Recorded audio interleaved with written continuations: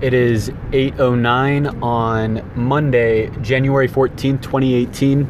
Our team is getting ready to leave for the Voice First conference. No, it's the Alexa conference powered by Voice First FM.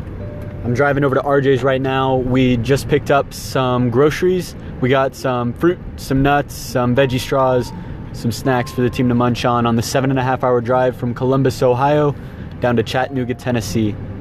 We've got about 7 people coming from our team to go down to the conference. We're there to support SurveyLine and their new product, so that any survey, if you want to get a survey done by voice, all you have to do is go on to surveysbyvoice.com and you can get started for free. We have a survey set up for this podcast. If you go and say this to your Alexa device, say, "Alexa, enable SurveyLine," and after it's enabled, say, "Alexa, open SurveyLine." And then once it opens, it'll ask for the code. The code for the survey for this podcast is Voice First Podcast. If you give it that code, you'll have real brief 3-question survey that's going to help make this better. And it's a survey by voice. Looks a little bit different from how you would complete a survey on the web or on your mobile phone. Give it a try and see what you think. Let us know if you have any thoughts in the voice messages. I'll be over at RJ's place in a couple minutes, and then we'll check back in when the entire team's rolling down towards Chattanooga.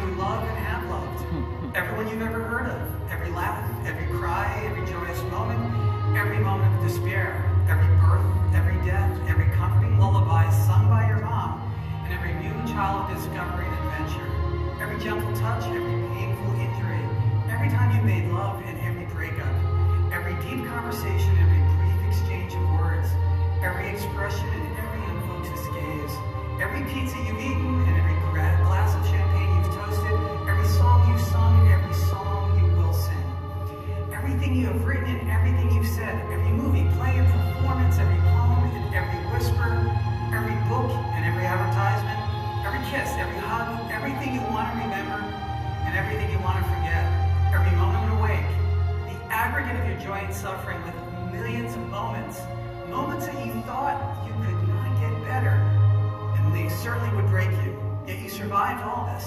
The last interface is your testament. The last interface is the sum total of all of your experiences.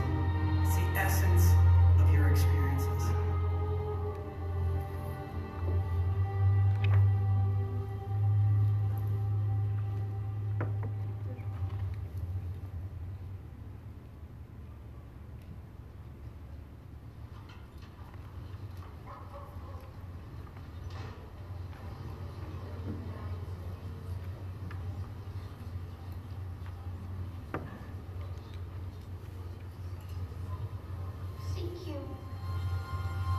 This is W9GFO. Do you copy? Dad, this is Ellie. Come back. This is Eleanor Arroway, transmitting on 14.2 megahertz. Dad, are you there? Come back. Dad, are you there? Dad, this is Ellie. Hi, Sparks.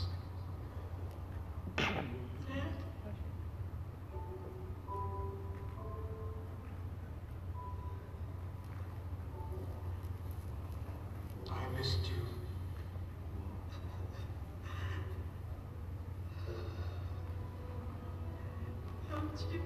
Oh, I'm sorry I couldn't be there for you, sweetheart.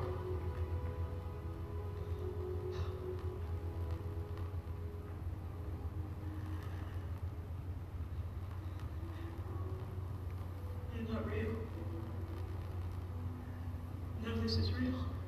That's my scientist. That's my scientist indeed. This video is quite emotive, however, it robustly demonstrates just how impactful what I call the last interface will become. Connecting with the essence of a lost loved one is something lost across the epochs, has been a theme of so many wondrous legends and myths. We humans have been on an astonishing journey. It's a journey that has been the subject of some of the earliest images and recorded writings. Yet today, we've become exceptionally immune to the connections temporarily. The last interface will begin to put us back on the adventure of our ancestors. Somehow, we always seem to find the path. The last interface is a project I've been working on since the 1980s. When I first started messing around with my VIC-20, it's a product of thousands of hours of investigation and research on the human odyssey, from campfire stories of our ancestors to this moment talking to computers.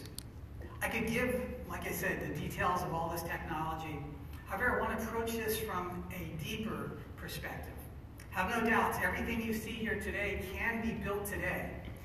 We only lack the will and perhaps the vision to get it done. I tend to digress, so as you can tell, I tend to be reading from my slides, so it'll be a bit of a teleprompter. I really appreciate your time in understanding this.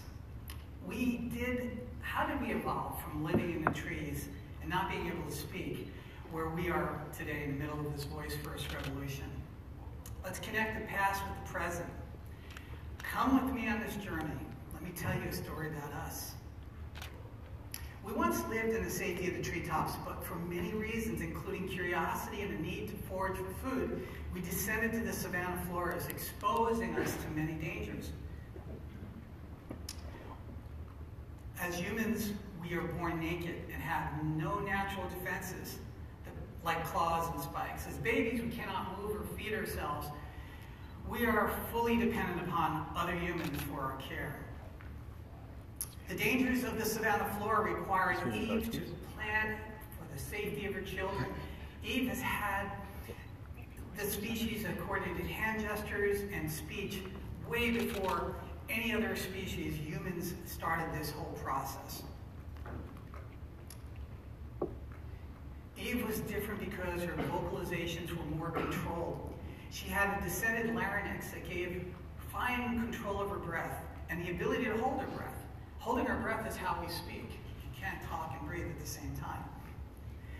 Our very survival depended on our ability to speak and tell stories. We talk, plan, and coordinate through our stories. First invented by Eve to teach her children how to survive in the first 10 years, storytelling became the first human interface. Eve's tribe continued to invent and reinvent the transmission of stories all the way up to us. This is our common motif. Today, we're not just saving our kids from being eaten by a lion, I hope, but we're telling them stories for their safety.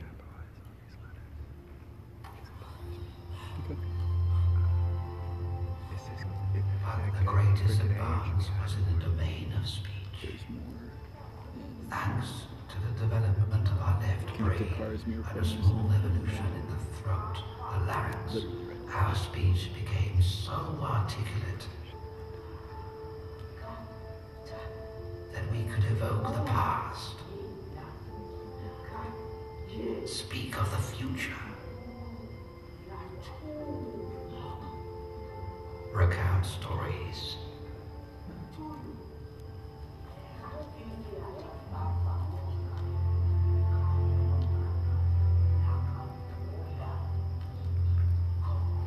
Imagine.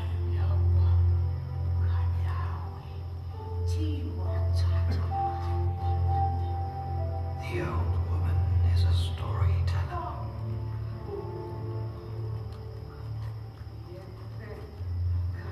Who are we? Where are we from? She tells the story of these people and their exploits.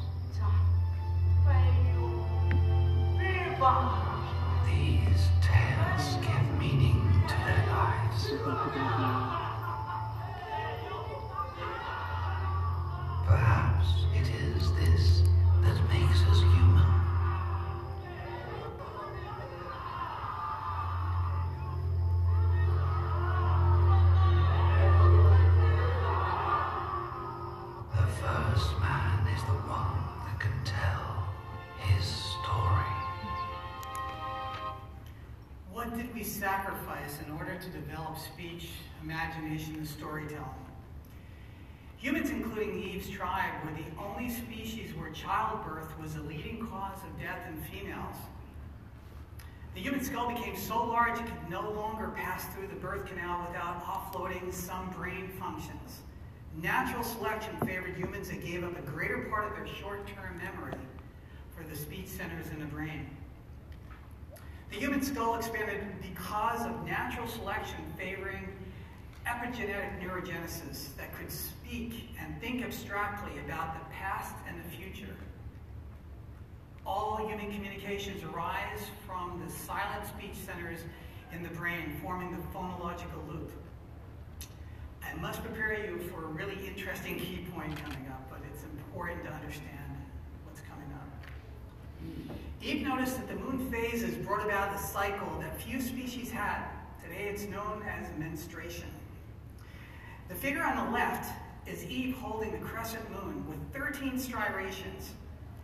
That little piece of rock is 24,000 years old. And you can see by the iconography that she's holding her stomach and the crescent moon, which kind of looks like a rhinoceros horn, but it is a moon. Eve invented the concept of time with the external clock of lunar cycles with the internal clock of her period. Through the synchronization of fertility, reproduction, and birth came the concept of mortality. This is a 34,000-year-old lunar calendar. It's one of the oldest calendars we're ever found. And we were tracking lunar cycles. And it's my analysis and the analysis of a lot of research that it comes down to this human experience that made us follow the moon. Through Eve's invention of time, because that's what she invented, humans became the only species that can project the past on into the future, motivated by our sense of mortality. The projections of the past into the future through story and storytelling, guided by our soaring and passionate need to connect with the future. So why does mortality matter in human storytelling? It's your legacy. It's your wisdom. It's the messages you hope to transmit to the future. The moon became a lifelong companion to Eve. Many things would come and go over time, but the moon was timeless. Our first stories were projections onto the vast screen of the permanence of the constellations in the night sky. Eve and her tribe would find comfort in connecting those dots of the campfires they saw above them in the darkness. They would feel a little less alone. Some of the first cave paintings from over 100,000 years ago are, in fact, now known to be constellations. This 20,000-year-old cave painting in France shows bison imagery, significant of today's Taurus constellation. The cave horse imagery represents the Leo constellation. We know this by being able to connect dots and follow through. The first images were not just pictures, they were mnemonic symbols of the first stories we've ever told, recorded in the permanence of the night sky. It became our offline memory system. Humans invented the story as the first offline storage and archival system. It had high noise to signal, but it transmitted knowledge and wisdom forward. The moon, the night sky, cave art, the first icons and symbols, from cuneiforms to hieroglyphs to the scripted letters today, it was a survival mechanism. Joseph Campbell spent his life studying stories of thousands of cultures created and spoke to the path of the book, The Hero, in the book The Hero with 1,000 Faces. From the mythological and allegorical stories of the past to scientific and academic papers today, we are transmitting stories from empirical observations projected into the future as a theory. With each new technology, humans try to increase the signal to the noise and increase the bandwidth, but there is a problem. In this video, I hope to demonstrate the human bandwidth phenomenon. It is a video originally by Nigel Holmes, but I'm pretty much going to narrate it as a video right here. We all know very well that we're bombarded by data and information. In fact, most of us feel that there's just too much of it around.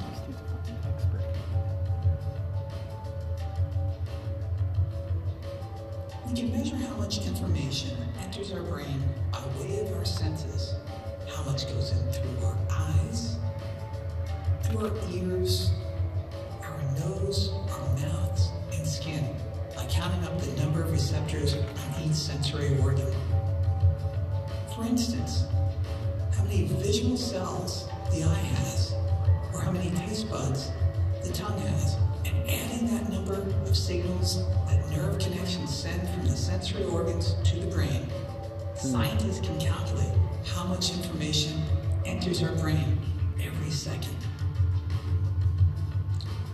This short explanation concentrates on just two of the senses, sight and hearing.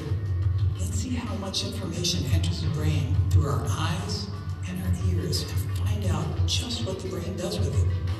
And when they are counting up how much information we can absorb, what we really do. Cognitive scientists use the same measurement as computer engineers, bits per second. A bit is a binary digit. It's either a 1 or a 0, representing on and off.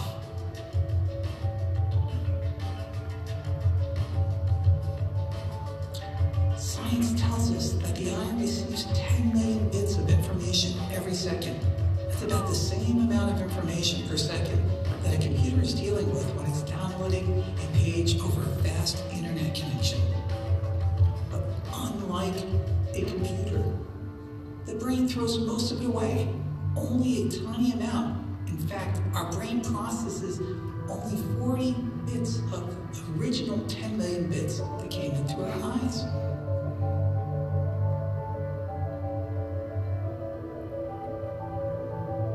Using the same method of calculation, scientists know that our ears receive 100,000 bits of information every second. But the brain throws away most of that also. In fact, it only processes 30 bits of the original 100,000 bits that went in. So looking at just these two senses, what goes into our brain is much more than our brain cares to process. This is how much goes in, and this is how much is actually used. What gets discarded is called exformation. So while the computer needs all the information it can handle, and who doesn't want additional processing power on their computer, the brain takes a look at what comes in and decides just how little it needs to make a decision and how little it can get away with and still function.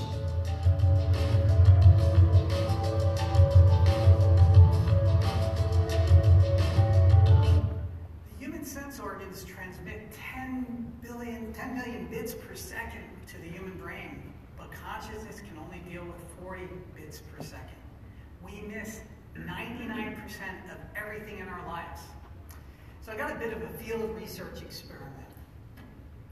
Does everybody remember walking in here today?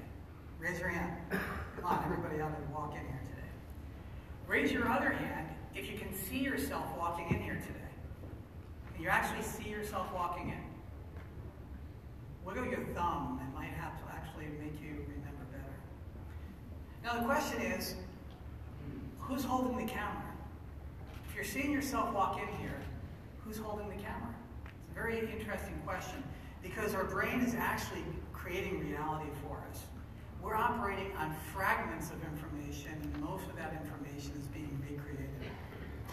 So basically, this is the exformation, and this is the information.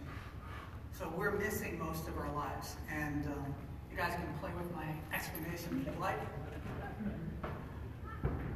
There is an editor that's using paradigms to edit exformation and only transmit information to your consciousness. This means a vast majority of what we see around us is completely ignored by our conscious.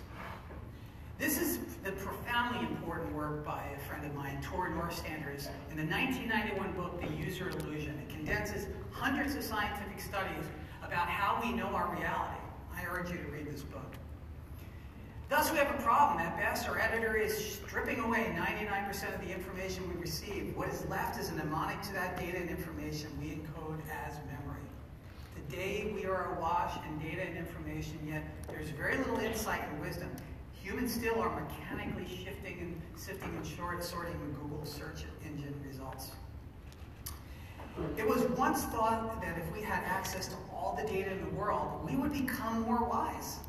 This has not happened. We're moving through this pyramid of wisdom. From the base of unconnected data to the distillation of wisdom, this has been the human journey. Today, we have access to an astounding amount of data. There's very little wisdom.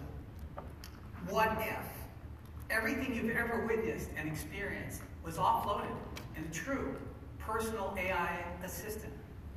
What if this true personal AI assistant could securely store, condense, monoically archive all of this information and present it to you in a highly contextual form? I call this the intelligence amplifier and your wisdom keeper. A life story can be archived. Say we live to be 75 years. I hope all of us live much longer. That's 257,000 hours of data. That's about 657,000 gigabytes of hours of data and gigabytes of stored data. With about 1.6 petabytes of data and information, we can have an archive of human life with the extra space for the work product of the AI to continuously convert and analyze this data and information. How much is it going to cost? Well, today that's $85,000, but in about 50 years it's say $50. You can get down to $10 by some calculations. You won't need this much storage until you're about 75, so don't really worry about it. How are we going to store it? Holographic laser crystal memory can easily store everything in a very small space. And I urge you guys to look at that. That's next memory storage. It's not online. It's on you. All of the words ever spoken by humans since the beginning of language stored as text would be 5 exabytes of data. That's everything everybody's ever said up until this moment.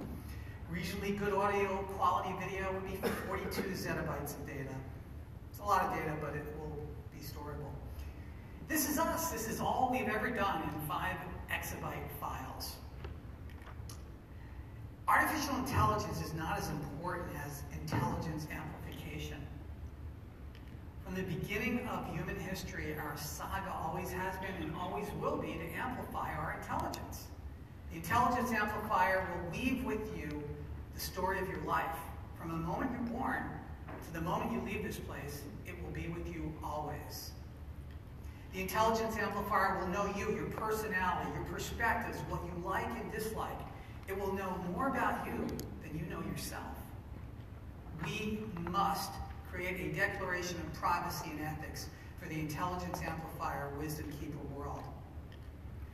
We need to have world rights and protections that are equal to the murder one penalty if there is a breach or force is used to try to break into your wisdom keeper or intelligence amplifier.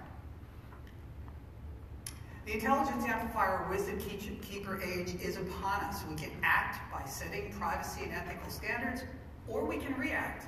Either way, this technology is going to come about. The intelligence amplifier will become a proxy for us in the world when we're alive, and when we leave, with edits, a proxy of the sum total of all of our experiences. The intelligence amplifier will form new connections between the information and context of your life through security agents, thousands of them, working on your behalf on the internet. The intelligence amplifier will speak with us on a level of a lifelong good friend, experiencing all the things we've witnessed. The interface, of course, will be voice first.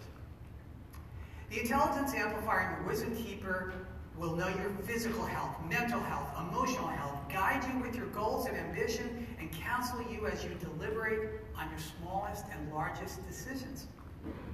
The intelligence amplifier will become your wisdom keeper that will interact with you and guide you to the great times and the hard times. We are not just the sum total of our experiences and context. However, it is a close proxy of how we see the world. Your wisdom keeper will be able to speak to future generations. Think of the possibilities. The intelligence amplifier and wisdom keeper will be the most human invention ever crafted. The last interface is fundamentally two things: your lifelong voice-first AI assistant, the intelligenceamplifier.com, a proxy of the sum total of all your experiences, your wisdomkeeper.com.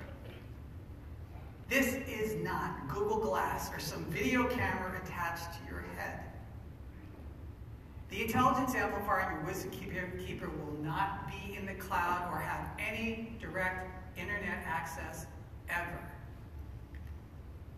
With our permissions, our intelligence amplifiers will live on not only for our loved ones, but to continue to build upon the paradigms we established in our life and perhaps continue to share.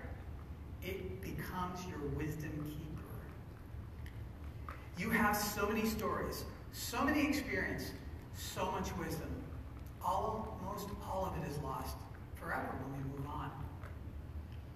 Perhaps in the future, millions of intelligence amplifiers and wisdom keepers will connect with each other and form human experience networks of wisdom, expanding to millions of epochs.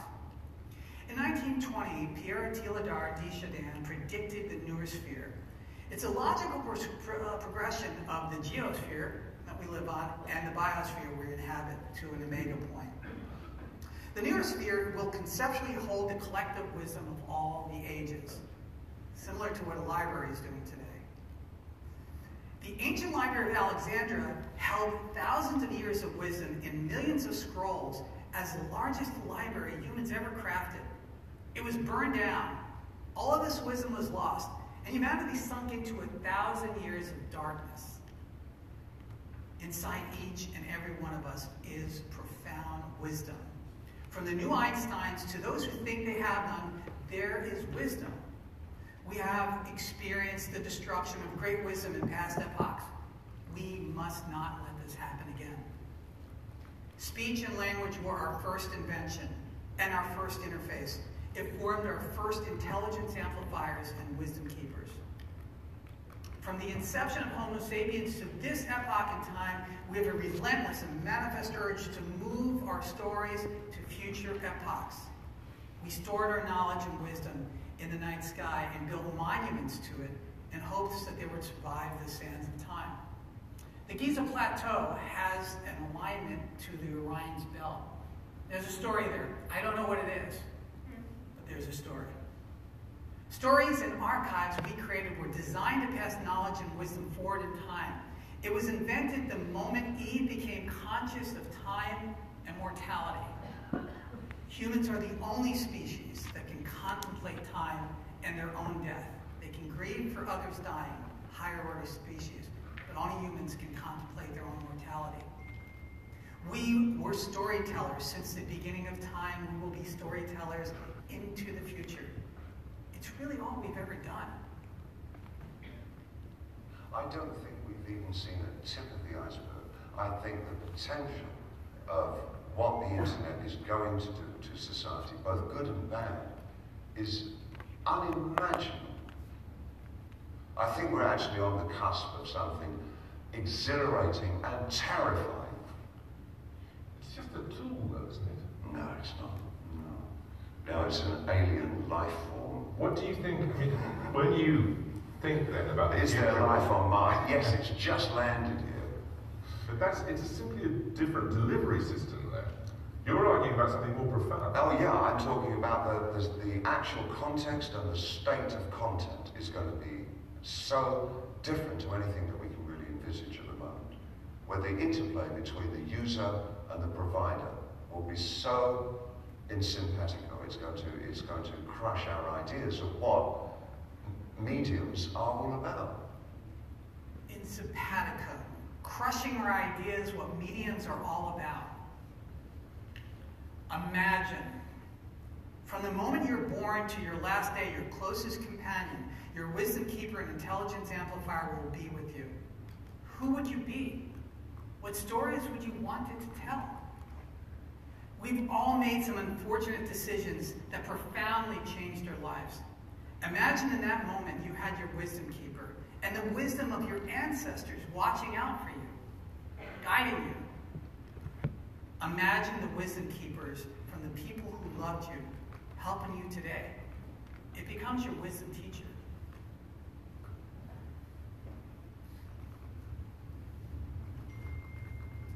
I missed it. Sorry to that, folks.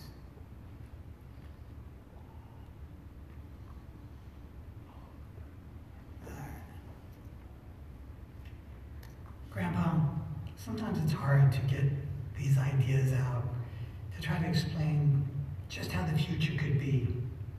Do you have any advice? I know, Brian. I understand.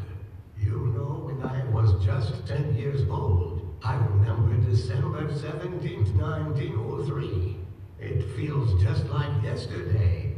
I picked up a newspaper for my father, and on the cover was the picture of two bicycle mechanics in a place called Kitty Hawk, North Carolina. They took to the air on a flying machine. I remember that I said to myself, if a couple of bicycle mechanics can't read the nose of experts and lift us into the sky, just about anyone could do anything. So don't let what people don't understand get your goat. They probably don't have any goats themselves. We picked up everybody. We're on our way out. Samir's driving and I'm driving. Inside of my car, I've got Chinzu, so we're chilling with Chinzu. We've also got Jay and we've got Pat Stepanek. We're gonna go around and talk about what it is we're excited for, anybody that's feeling it. I'm really excited to get to see every single one of the speeches that's gonna be happening over the next 3 days, to the point I think I'm gonna be able to fill up the entire other half of my notebook this weekend, and then I'm gonna have to buy one. And it's just gonna be a bunch of diverse people working in different industries across healthcare, across smart home, every new industry, and I'm just gonna write down every word that they say that I think is valuable, and I'm just gonna be a sponge. I'm gonna try to ask as many questions as I can, and I'm just gonna try to learn from every single person that's there, because this opportunity is gonna be a big timestamp in history in the development of voice as a technology, in consumer, in healthcare, and more. And all of the speakers here have established themselves as leaders in the industry that's so new. So I'm excited to get to hear from all of those people. Nobody in particular, just the diversity that we'll get to see, because they have so many breakout sessions and keynote speakers and individual jam sessions. And I'm really looking forward to getting to go up on stage when we go for the 5 Startups Get 5 Minutes and to talk about what we're doing with Voice First. So this is Zach, or Chinzo, like you said. So I'm definitely excited about the whole event as in general, because this is gonna be the first voice conference that's built around voice technology. So this will be pretty interesting to see all the faces behind all this crazy stuff happening right now. Also, I'm pretty interested in to see the 2 other startups that's gonna be on stage after or before Pat, who knows, but you know, see what they're doing and see where we stand as a startup, and actually see, you know, everything that's being built right now with a startup company that's in low budget, in small teams. Yeah, obviously excited to see all the people that's gonna be on stage with doing a presentation, because there's a lot of industries. It's not just our industry, and the fun part's gonna be they're all voice technology, so we'll get to see a glimpse of the future. One of the aspects I'm looking forward to in particular will be kind of the opportunity to see how other people are approaching building voice apps. But beyond that, also some of the practices that we could incorporate into building apps that maybe we haven't considered yet, or problems we haven't run into but we will in the future. And another aspect that I'm relatively excited about is also seeing the diversity of how each company brings something different, and then thinking about how we can apply it to ourselves, and that maybe we pick up a handful of things from the other organizations, but we also have things that we're already doing that nobody else is doing. And so I think going to this will also sort of reveal that as well. But beyond that, really excited to hear what everyone has to say. There's a lot of people coming from different parts of the country, and what was interesting to me is how most people are working in a different industry. So I think kind of looking at it from a cross-functional perspective, seeing the similarities between every industry and what the core of all these apps is that you can apply to every app regardless of who you're selling to. I am Jay. I'm looking forward to just seeing the patterns in the talks that people are giving as far as where the voice is going, how it's growing, the challenges that they're facing, and the frontiers or industries that they're looking to integrate into, and the things they're looking to accomplish. And then I'm just also looking forward to see the other entrepreneurs that are in the room and seeing what they're working on and what their energy is, and just get a general feel for a sense of what Voice is doing and where they're hoping to go and what they're already working on moving towards. And I do a lot of work in healthcare, actually. In particular, if you think about situations where you need to be hands-free, eyes-free, or it's beneficial to be hands-free, sanitary items like that. Someone was talking to me recently about this idea of some of the EMRs in certain hospital systems are set up so that a screensaver comes on. EMRs are electronic medical records or electronic health records. And so these are up on a screen in the operating room, and like, I think it was said that like every 20 or 25 minutes, a screensaver comes on, and this is to protect for HIPAA compliance. I think it's an overinterpretation of that role, but what they would have to do is they'd have to call a nurse in from outside the operating room to come in and dismiss the screensaver, right? So that's a nice example of how healthcare is going to frustrate the adoption of voice, but it's going to be tremendously important. Because if you think about it, right, so Google has a new interpreter mode for Google Assistant that they're using at Hyatt hotels. And in fact, I think they had it at the Caesars Casino in Las Vegas last week. So you can go up and talk to Google Assistant. It's like a real-time translator. iFlyTech has these things. You know, we saw it at Pixel Buds, or some people saw that. So they're going to use that through. So in the hospital, that's tremendously beneficial. You have people coming in with different languages and those types of things. Healthcare will be one of the biggest adopters of voice. I have no doubt about that. It's going to take a while. We're going to see a couple of years of pilots and proofs of concepts. I understand the purchasing cycle of healthcare, the hurdles, and sort of how they adopt things.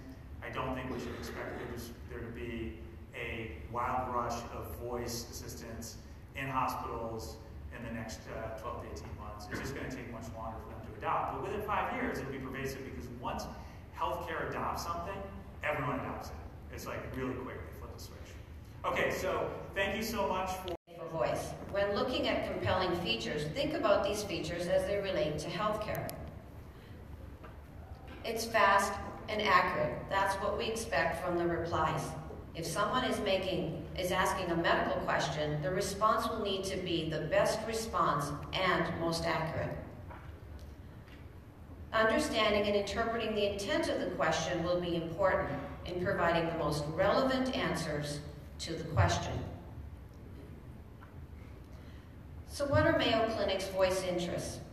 For 150 years, the Mayo Clinic has been a trusted source of health information for patients and consumers. We believe that trusted information leads to better health outcomes, which leads to better outcomes for patients and better decisions. So here's the evolution. And you think about what we started to do with informational channels. We believe that it's important that Mayo Clinic be there to provide trusted health information to where our consumers and patients are. We began with print in the 1900s. Mayo Clinic Health Letter was one of our first consumer health print publications, and it remains a popular source of health information today. In 1990, Mayo Clinic launched one of the first health information websites, mayoclinic.com, and that morphed into mayoclinic.org.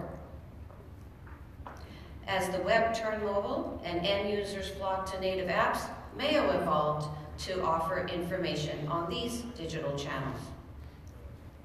And now, today, the next disruptive channel is conversational voice, powered by artificial intelligence and natural language processing. This is an additive channel, so we can now add this to our toolkit to meet the health needs of our consumers. So innovation at Mayo Clinic comes along with ensuring that our efforts align with the strategic objectives of Mayo Clinic, including the organization's digital strategy. 3 areas of interest to the Mayo Clinic are to direct to the consumer, build awareness, and drive demand to our services by doing so through health and wellness information and daily news briefings.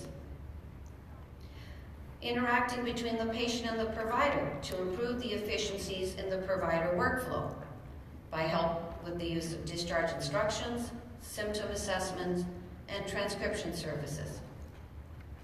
And even more exciting is leveraging voice signals as an additional component to clinical diagnosis. These voice signal characteristics are known as biomarkers in health conditions. And I'm going to share with you a research study that Mayo conducted in this space. But a little bit more about Mayo Clinic's first aid skill for Alexa. We launched this skill in August of 2017, and we continue to see increasing engagement from users. This was an exciting first step for us at the Mayo Clinic and our content team. We knew we had great content on our web on first aid. We have over 50 topics on the first aid emergencies, how you would respond in terms of self-treatment, and when to seek urgent help, or urgent care or emergent care. And we decided to explore this area, but we knew we needed to have the expertise. And we brought on our medical specialty editors, our emergency room physicians, and providers who work in the space of healthcare to help review this content, to take it from what was written content to voice. I'm going to share an example with you of this video.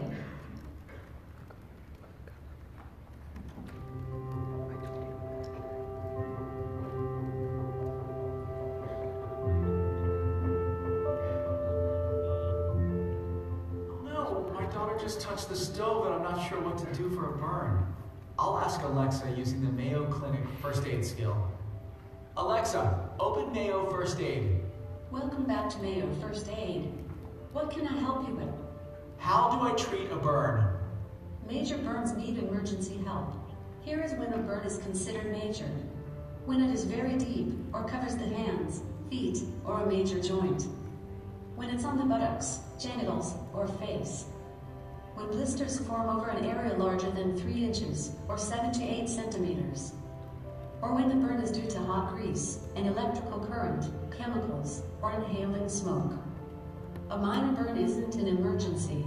Minor burns may involve superficial redness, blistering over a small area, or mild pain, similar to a sunburn. For another topic on burns, you can say, treatment for major burns, treatment for minor burns. Treatment for minor burns. To treat a minor burn, hold the burn area under cool running water for 10 to 15 minutes or until the pain eases. You could also apply a clean towel dampened with cool tap water. Remove rings or other tight items from the burned area. Try to do this quickly before the area swells. Don't break small blisters.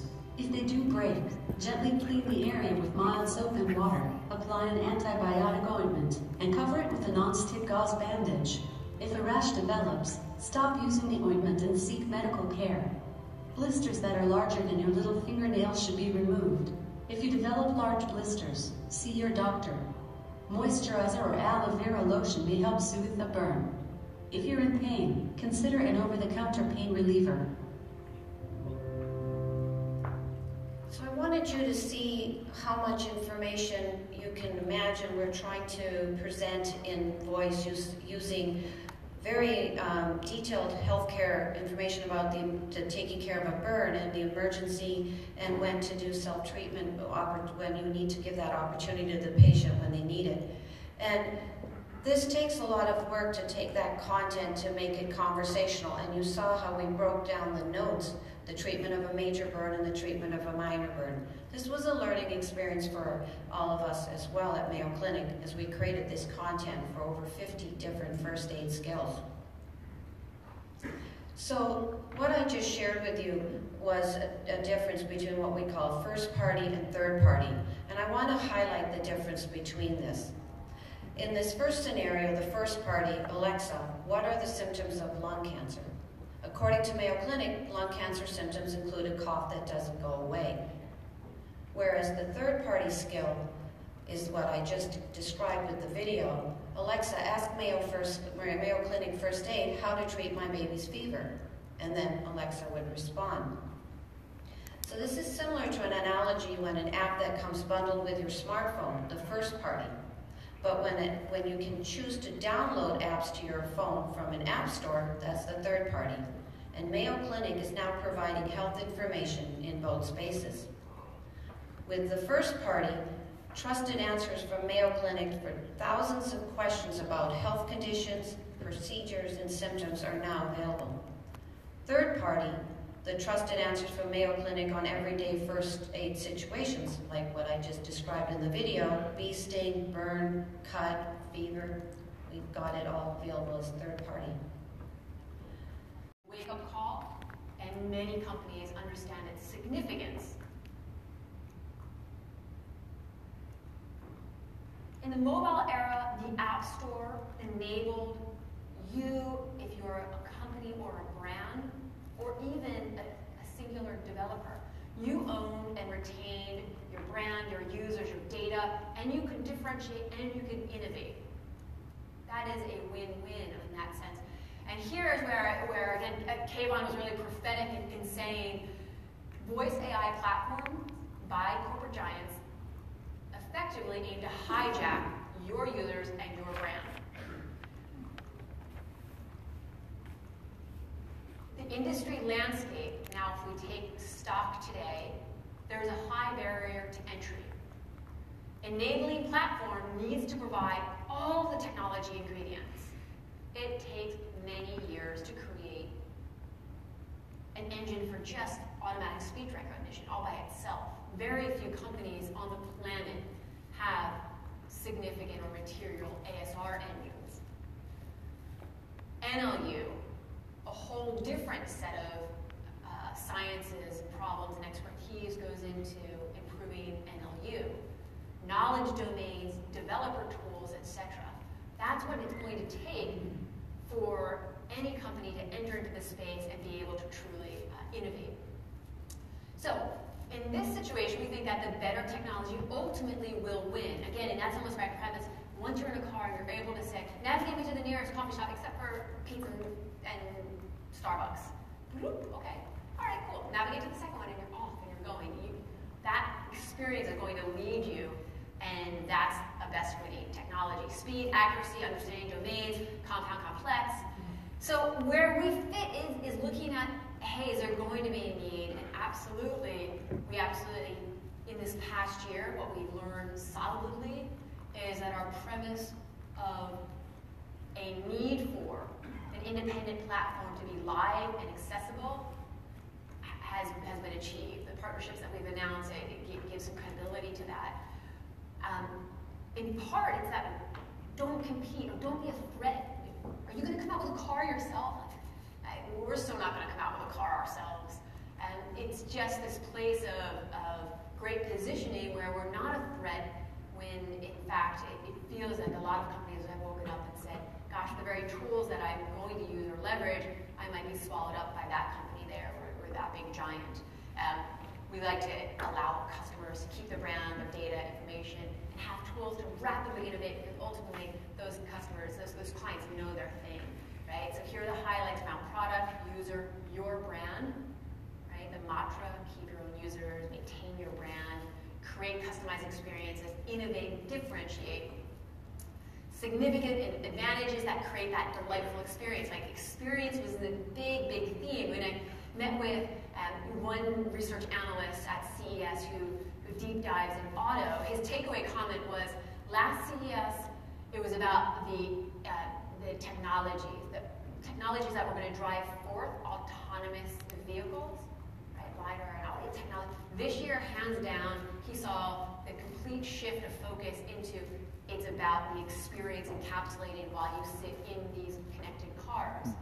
So the ability to create really delightful experiences requires, we believe, the speed of and accuracy of speech to meaning, the ability to follow up and keep moving inside of this contextual or this conversational state, to understand the complexity of what you're speaking naturally, and that layer of a deep meaning understanding is going to really get you into that future state. Okay, so in this crowd there are developers who have done amazing development in categories and across other, and some in multiple categories, Alexa skill sets on Google Home, and I want to commend you because I think you are futurists. You got into it early and you saw where you could really make a dent, and there's so much there. There's so much there. So congratulations on all that hard work. So I feel like I need a couple slides to speak to the developer, because you're sitting there and like, whoa, that sounds all jammy and amazing, but like I'm pretty stuck in. I love my skills and I'm like gonna keep working. I've got a big roadmap. So get off the stage, Katie. We got you. Your stuff's great, but you like help my life. So for developers, if you want to play around or put a toe in the water, there's the Houndify platform. You can just register, and actually just registering will drop you in, and before you know it, you can be testing. If you download the SDK, you can, within a day, probably have your hack demonstrating something. This shows you some of the categories, but the product creator can choose to enable or disable any subset of the public domains that we have live. This is the right out of the box, waiting for you to leverage. So I just want to make sure I'm clear that there is a lot to be leveraged from our developer tools and data sets. Private domains are exclusive to the product creator, so you could create something to keep it entirely private. But there are custom commands that can be added at any time after the product has launched and effectively go real time, right? That's the beauty of it being a cloud-connected service and always getting smarter. Another thing that we think is very smart in terms of our architecture and how we have future-proofed the growth of collective AI. Voice AI should not be siloed. It really needs to build on top of each other. And you know, at CES we had a great panel with Nuance and Microsoft and Google and KB Homes, which is really in the smart home business now.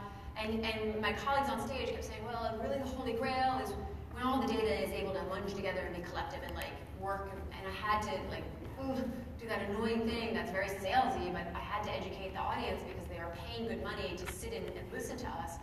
That this isn't fictional. It's not like, oh, it's a holy grail that's out there. It's been very mindfully architected and very thoughtfully built out. So we're seeking to really realize this dream that a global AI will be able to answer the questions, and it grows and compounds on its value. Let's roll the video. So we all have our own ideas about artificial intelligence, or AI. Maybe yours is this, or this. AI can be many things, and it will influence people and businesses every day. Our mission is to bring voice-enabled AI to everyone. That's why we built the Houndify platform. Houndify is the only independent AI platform that gives businesses complete control over how they integrate voice and conversational intelligence into their products. We're talking super fast speech recognition, sophisticated natural language understanding, a large and rapidly growing number of domains and knowledge graphs, and easy-to-use developer tools. Now, there's still time before we see a fully generalized AI that can understand everything. But with Houndify, we've introduced a sophisticated architecture to help us get there fast. We call this architecture Collective AI. It's a powerful architecture for contribution and collaboration among developers, where they can extend the functionality of existing artificial intelligence domains without needing to access or even fully understand them. This results in a collective AI with comprehensive knowledge that is always learning, is crowdsourced to domain experts, and is bigger than the sum of its parts. Picture this. Developer A creates a domain for location, like San Francisco or 3979 Freedom Circle, and marks it shared and extensible. Developer B creates a domain for a ride-sharing product. And since location was marked as shared, he can use location in the new ride-sharing domain to ask, how much does it cost to go from location to location? Developer C creates a new domain for a restaurant rating product. And since location was also marked as extensible, she can extend the location domain, because the result of a restaurant search, even with very complex criteria, can be a location. Developer B can then enable the extension with a simple click, instantly enhancing his ride-sharing domain using location. Now users can ask, how much does it cost to go from the nearest airport to the best Italian restaurant in San Francisco that has more than 4 stars, is good for kids, is not a chain, and is open after 9 p.m. on Wednesdays? And how long is the trip? That's not much work for Developer B to make his ride-sharing domain even more powerful and comprehensive. And as developers contribute across the Houndify platform, each existing domain can grow that much stronger. Here's why that's smart. We get a crowdsourced and interconnected architecture that's bigger than the sum of its parts, always learning, and growing exponentially into an open collective AI that can answer any question or perform any task.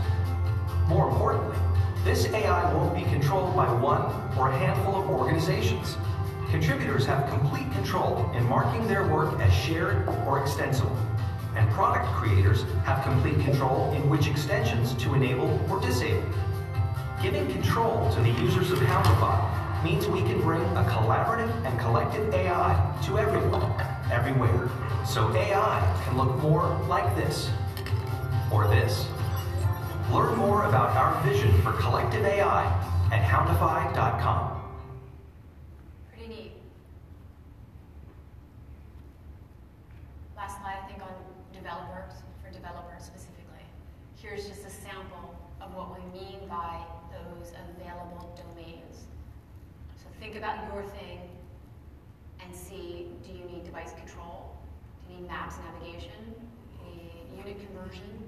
Whether it's ready out of the box, and that makes the platform very developer friendly, and the scalability we see as future-proofing, and that's a big part why Mercedes or Honda or Hyundai or the PSA group has said, we want to dive in with you. When it comes time to fine-tuning and really innovating a product, it requires custom domain development, wake phrases. So, hey Mercedes, hey Pandora, right? We're not going to tell you to put our voice assistant, which is Hound, into your thing. You should be able to tip the spear, customize, right? You understand this is the company, but just to be clear, everything we do is underpinned by voice AI.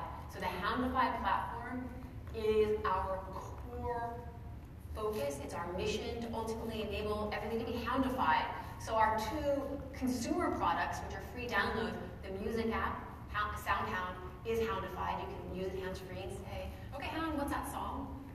And Hound, which is a fantastic voice app. When it came out, The Verge said, without a doubt, the smartest, fastest voice-based assistant I've ever seen. We just released Hound 2.0. So if you switched phones, or if you never downloaded it, dig in. There's a nice toolbar that helps you see different modes and categories, including games. So I'd love to see some game developers thinking through, wow, can I be on the Houndify platform? And come talk to us, see if you can pop inside of that category of games inside of our B2C app of Hound. Just 2 last thoughts, and in some ways to sum up here. This crowd gets this slide, right? And a big credit to our VP of Product Marketing, Mike Zagorsky, who we spent a lot of time thinking through almost the challenges of this big space, right? Like, is it all about voice assistants? Or no, it's about a voice interface layer in order to interact with that computing power or that thing. It's still a big stew, but inside of this audience, you understand that there's a difference between bolting on an assistant to your thing and taking a design-driven approach to understanding what voice means. Is it the experience? Is it a core feature there, right? So voice is a core product experience, or voice as the assistant to the service, right? right? Take your brand, you can go into the brand experience. Do you hit an off-the-shelf assistant that's enabled to do your thing or not? So I just want to share that slide to make sure that we think through that and that you share that onward to everybody else coming into this arena of a voice-first world. Let me just show you a quick intro.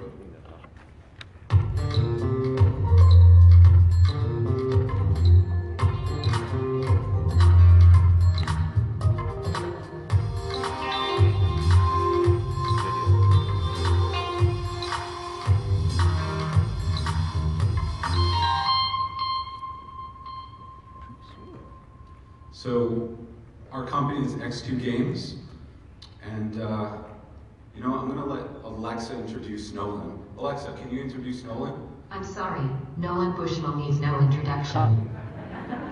All right, just do it, Alexa. Please welcome to the stage, the godfather of video games, the founder of Atari and Chuck E. Cheese, and CEO of X2 Games, Nolan Bushnell.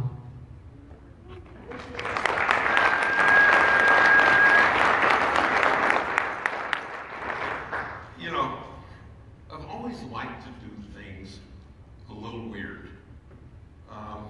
Believe it or not, a lot of people thought video games were a little weird. There were even states that outlawed them. And then, imagine if you would, going to a venture capitalist and saying, I want to build a pizza parlor that's 10 times bigger than any pizza parlor you've ever seen. And it's going to have a great big arcade. And it's going to have climbing things for kids.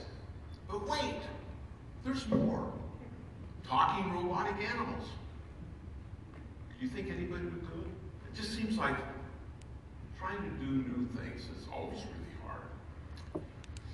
So when I started playing with Alexa, I couldn't help but think that there's more here. Why? Games require randomizers. Echo can do that. Timers, easy. Hold a secret, easy peasy. Sound effects and music, that's really good. And then you can turn on lights, and you can turn on various things, and you can hack them so that they can turn on your shoes.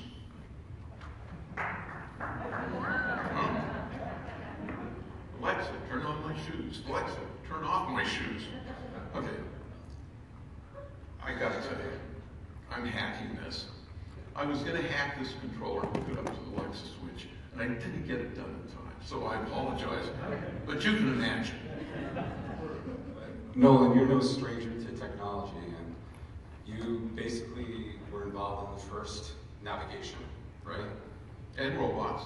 And robotics. So AI kind of was evolution. Okay, now it's time. Alexa, introduce Zeortiz. Please allow me to introduce Zeortiz, co-founder and president of X2 Games. So, my journey into the film industry. So, I've worked on a lot of feature films, from Iron Man, Mission Impossible, Sherlock Holmes, Tron. Over 20 years in the film industry, creating things from Infinite Air into basically your living room to the silver screen, hitting over 1 billion people. And for me, that was one accomplishment that was great for envisioning a future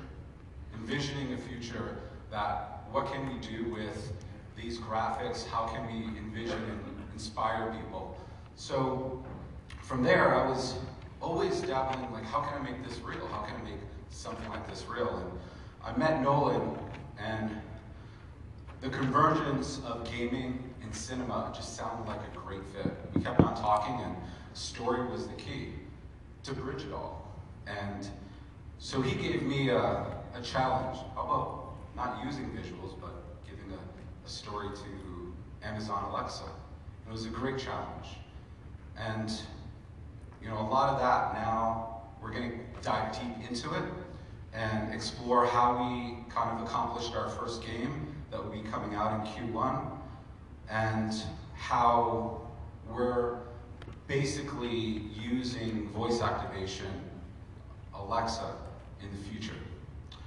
So let's talk about making it real. So I had the great privilege of developing the visual for Jarvis and Iron Man, and I think it's time to make that real. I bet you there's a lot of people in here that have dabbled in AI and smart speakers and visuals and know someone. And I think we're crossing that bridge right now where technology is allowing us to explore that. So what is Alexa and entertainment to us? Do you want to tap into that, Nolan? Well, I think that we really want to bring games collaboratively. Remember, board game is a party. I have 5 sons and 3 daughters, and we play games together. And I thought, wouldn't it be great if we had board games? Because they're collaborative, they're a party. And the whole idea of creating a new genre is always exciting to me. And so the new genre of games, voice, structure was there. So take it away. So for Alexa and entertainment, we decided to figure out how can we bridge gaming with cinema, and how we ended up doing that was, you know, Nolan mentioned about, you know, him playing on board games. I know that he's a family guy, and he plays board games every Sunday with his whole family. And it really inspired us to take the leap and make this first game with Amazon Alexa to do that. And something else that you might not know is that Nolan's a fan of, you know, making a smart home. He's into DIY and building crazy stuff. Do you want to give me an example of what you built at your house? I can walk into my house and say, turn on Christmas. And it would turn on the Christmas tree. It would turn on a monitor that I had in my fireplace. You know, you want a crackling fireplace, but you really don't want any more heat in Los Angeles. And so, with one simple command, I could turn on all of Christmas, play Christmas carols, and have a great time. I might say that my wife doesn't appreciate some of that because Alexa doesn't like her. She thinks that Alexa and I may have something going on. I don't know. So the device itself that we're using, you know, there's 20% of people are using Amazon Alexa for gaming. I think it might be even less than that. I think majority of people are using Alexa for household stuff, to listen to their music, turn on the lights, what's the weather, my schedule, you know, for health, for probably many more stuff. But gaming is low on the bar there. And what we think is that that aspect of story and entertainment and cinema could actually elevate this exploration with Amazon Alexa. Let's say, why don't you talk about the experience with your daughter? I think that's very instructive because this is really going young. My daughter is 4 years old, and we have 3 Alexas at the house. And we found out when she was 3, she was trying to speak with her speech, trying to say Alexa, she couldn't. By 3 and a half, she was talking to Alexa, her vocabulary was getting better, and my wife started seeing a shift in her, that her eagerness to actually explore Alexa through seeing us wanting to play music. For me, I was just playing music and a couple of other things, my wife as well. She's calling out skills that I've never heard of. It's because she's just calling out words as she learns them, and the combination will give her a result. And by the result, she's exploring new things that she never, ever would have ever encountered in history. So it's actually, my daughter's 4 years old. and she basically took charge of Alexa, and no one could ever talk above her right now. So she's head of the household. So it's been a great experience. So I really see the positive aspect of Amazon Alexa. So, without further ado, let's see some of our stuff. Okay, so just a quick recap. We are X2 Games, and we basically want to explore innovation mixed with traditional gaming, but we want to give you a little taste of what we're actually doing right at this moment. I heard what happened to Miss Bamber. I just can't believe she's really dead. Everyone loved her. Lady wasn't exactly personable, if you know what I mean. But I knew the broad. I was at the Black Saint all night, halfway across town. Just a tragedy. talk to little Miss Holly. Jimmy, I mean, at least a dozen drunks had eyes on me. Oh, she looks so very Promoted. I can't imagine you wanted her in such a long time. P.S. A marvelous play after that. He has a gun. You know that's right. No idea who you're dealing with.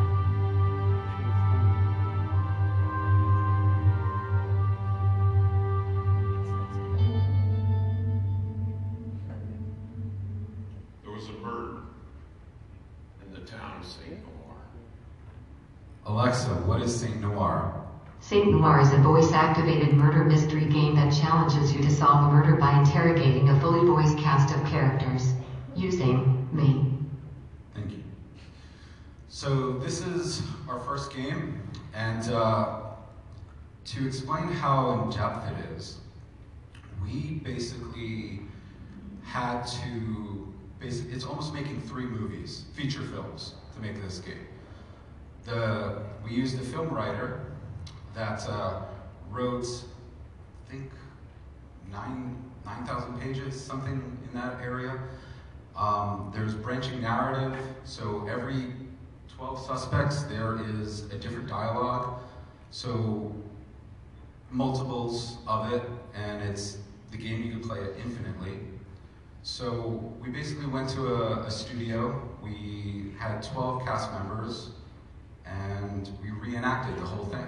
Reenacted it in a soundstage, recorded all the VO, sent it to a composer that actually made custom music for the game, as well as custom sound effects. Our engineers, day in and day out, figured out solutions how to branch this narrative into Alexa to drive a new era of storytelling and gamify it. And then we had a designer that actually came on board to design the whole game and the characters and the feel, and I mean there was so much involved, and right now it's all done and pretty much ready to go, and can't wait for you guys to experience it. Here are some of our casts and some of the people that were involved. What we want to do is actually let you hear a little bit of the sound clip, that actually the voice that comes out of the smart speaker. I'll play a clip right now. Saint Noir. I passed through town somewhere in the Rockies. Kind of place people still wave at you if they see you got an out-of-state license plate. Never would have pegged one of these roofs as a killer. But I suppose that's the point. The Greasy Spoon. Throwback American diner. Calories alone in this place will kill you. Let's see if something else in here will too. Aluminum bat, hidden under a cabinet. I suppose softball season is right around the corner. I saw Professor Foyle over there. Anything seem out of the ordinary? Most things in this town are out of the ordinary, Detective.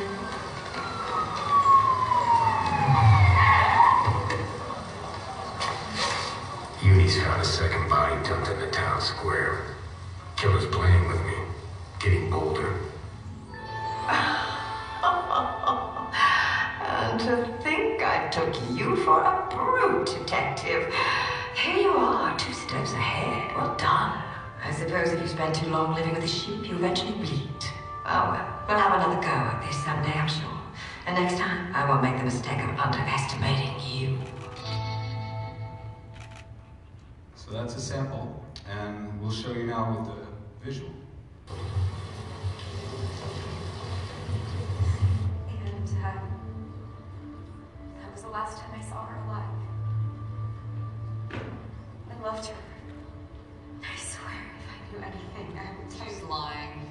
She said she met Karen at the steakhouse. A strange place for being able to go for dinner. Why don't you ask her about the hair? No. You ask her about the killers. No. Never made sense to me.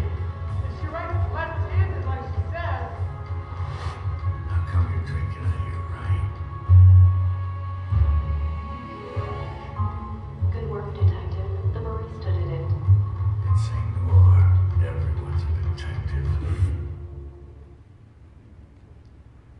So this takes us to gamification. What our mission is to move past just video games into smart speaker games, streaming, immersive theater. What we have now is there's a mediated board game. We've got designs for mobile, geo-adventure, and dynamic cinema. And we believe that the whole world of new, dynamic merging between media and games is just happening. And you can look at games like Pong as being clear to the left. It's on a dial, it's a continuum. The movie's clear to the right. There's a whole page in between of part game, part narrative, part movie, part game. And we think that there's a very vacant area that we can fill with some of the weirdest stuff you've ever seen. And that's what our goal is. How about the idea of branching narrative with TV shows? Absolutely. But more than that, did you ever stop to think of Echo, Alexa, breaking the fourth wall and becoming a participant in a TV show, and have Alexa become a character in that show, responding and talking to the people in the show, in the movie? We think that all these things are going to be so cool because we've got some things written on that. Yeah, and we believe that we can bring now, for the sake of voice and now images together, and tie that together to bring a new type of to your household, to bring basically cinema, but you control it. Because what I've worked on in the past is movies that were linear. A director told you a story. What about if you could choose the story, and you control the story, and you control how it ends and how it becomes? That's what we want. In games now, that's what games are. You choose, you're able to choose the world. And we want to basically create that in this example that we're going to show you.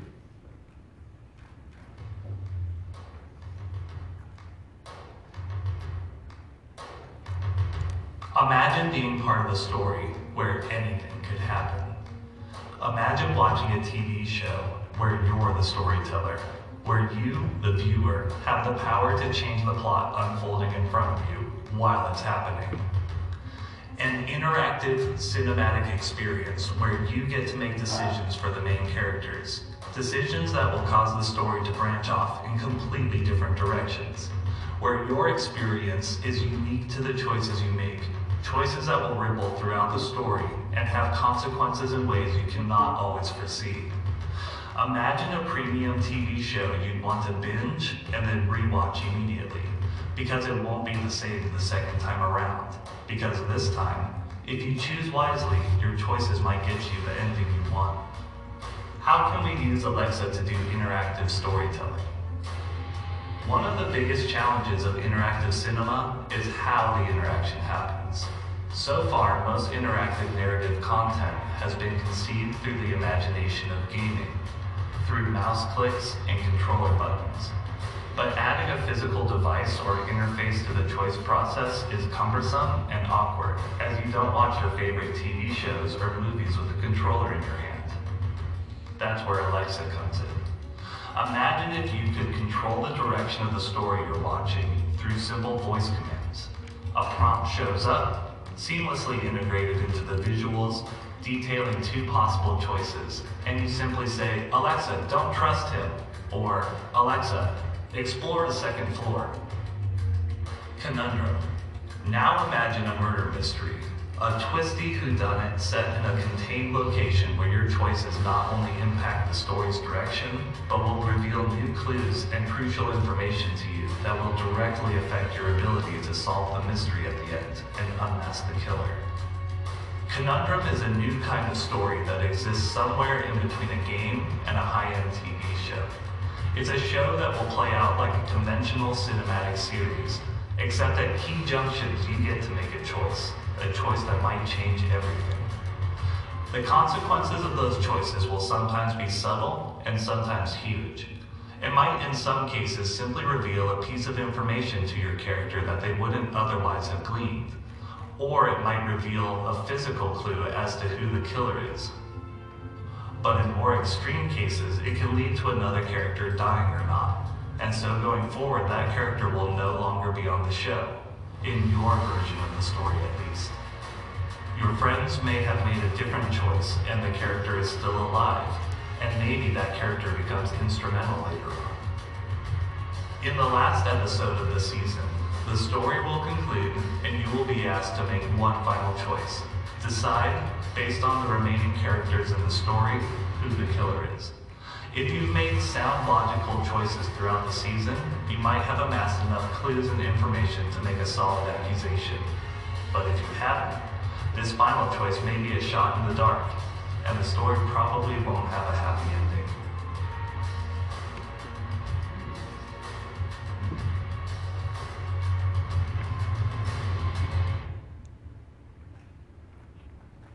Our roadmap for this year, 6 games, 6 board games. When I say board games, a couple of them will just use card decks. We're going to do 2 entertainment ones for kids. We're going to have an educational one for kids. And we're going to have a party game for a lot of adult drunks. And a couple of just good fun, all-around family games, young adult games. We hopefully are going to be able to begin in earnest a conundrum game, which is as much a movie theater or movie game as anything. And that's kind of our near-term future, but we're going to constantly push back the frontier as we see it, look for new things, weird things, and try to make the future happen. And Alexa, turn my shoe screen. So with all that, we have a lot of things lined up for us. So please watch out for us and look out for the new games that will be coming out. But not only that, come and visit us on our website, see what we're doing. Nolan has so much to share about his vision, super humble man, and I'm honored to be working with this gentleman beside me. We have so many things for kid development, everything that Nolan has mentioned, but I'm so eager to get this product out to show the world what we created. And the opportunity to work on such a beautiful device as Amazon Alexa. So,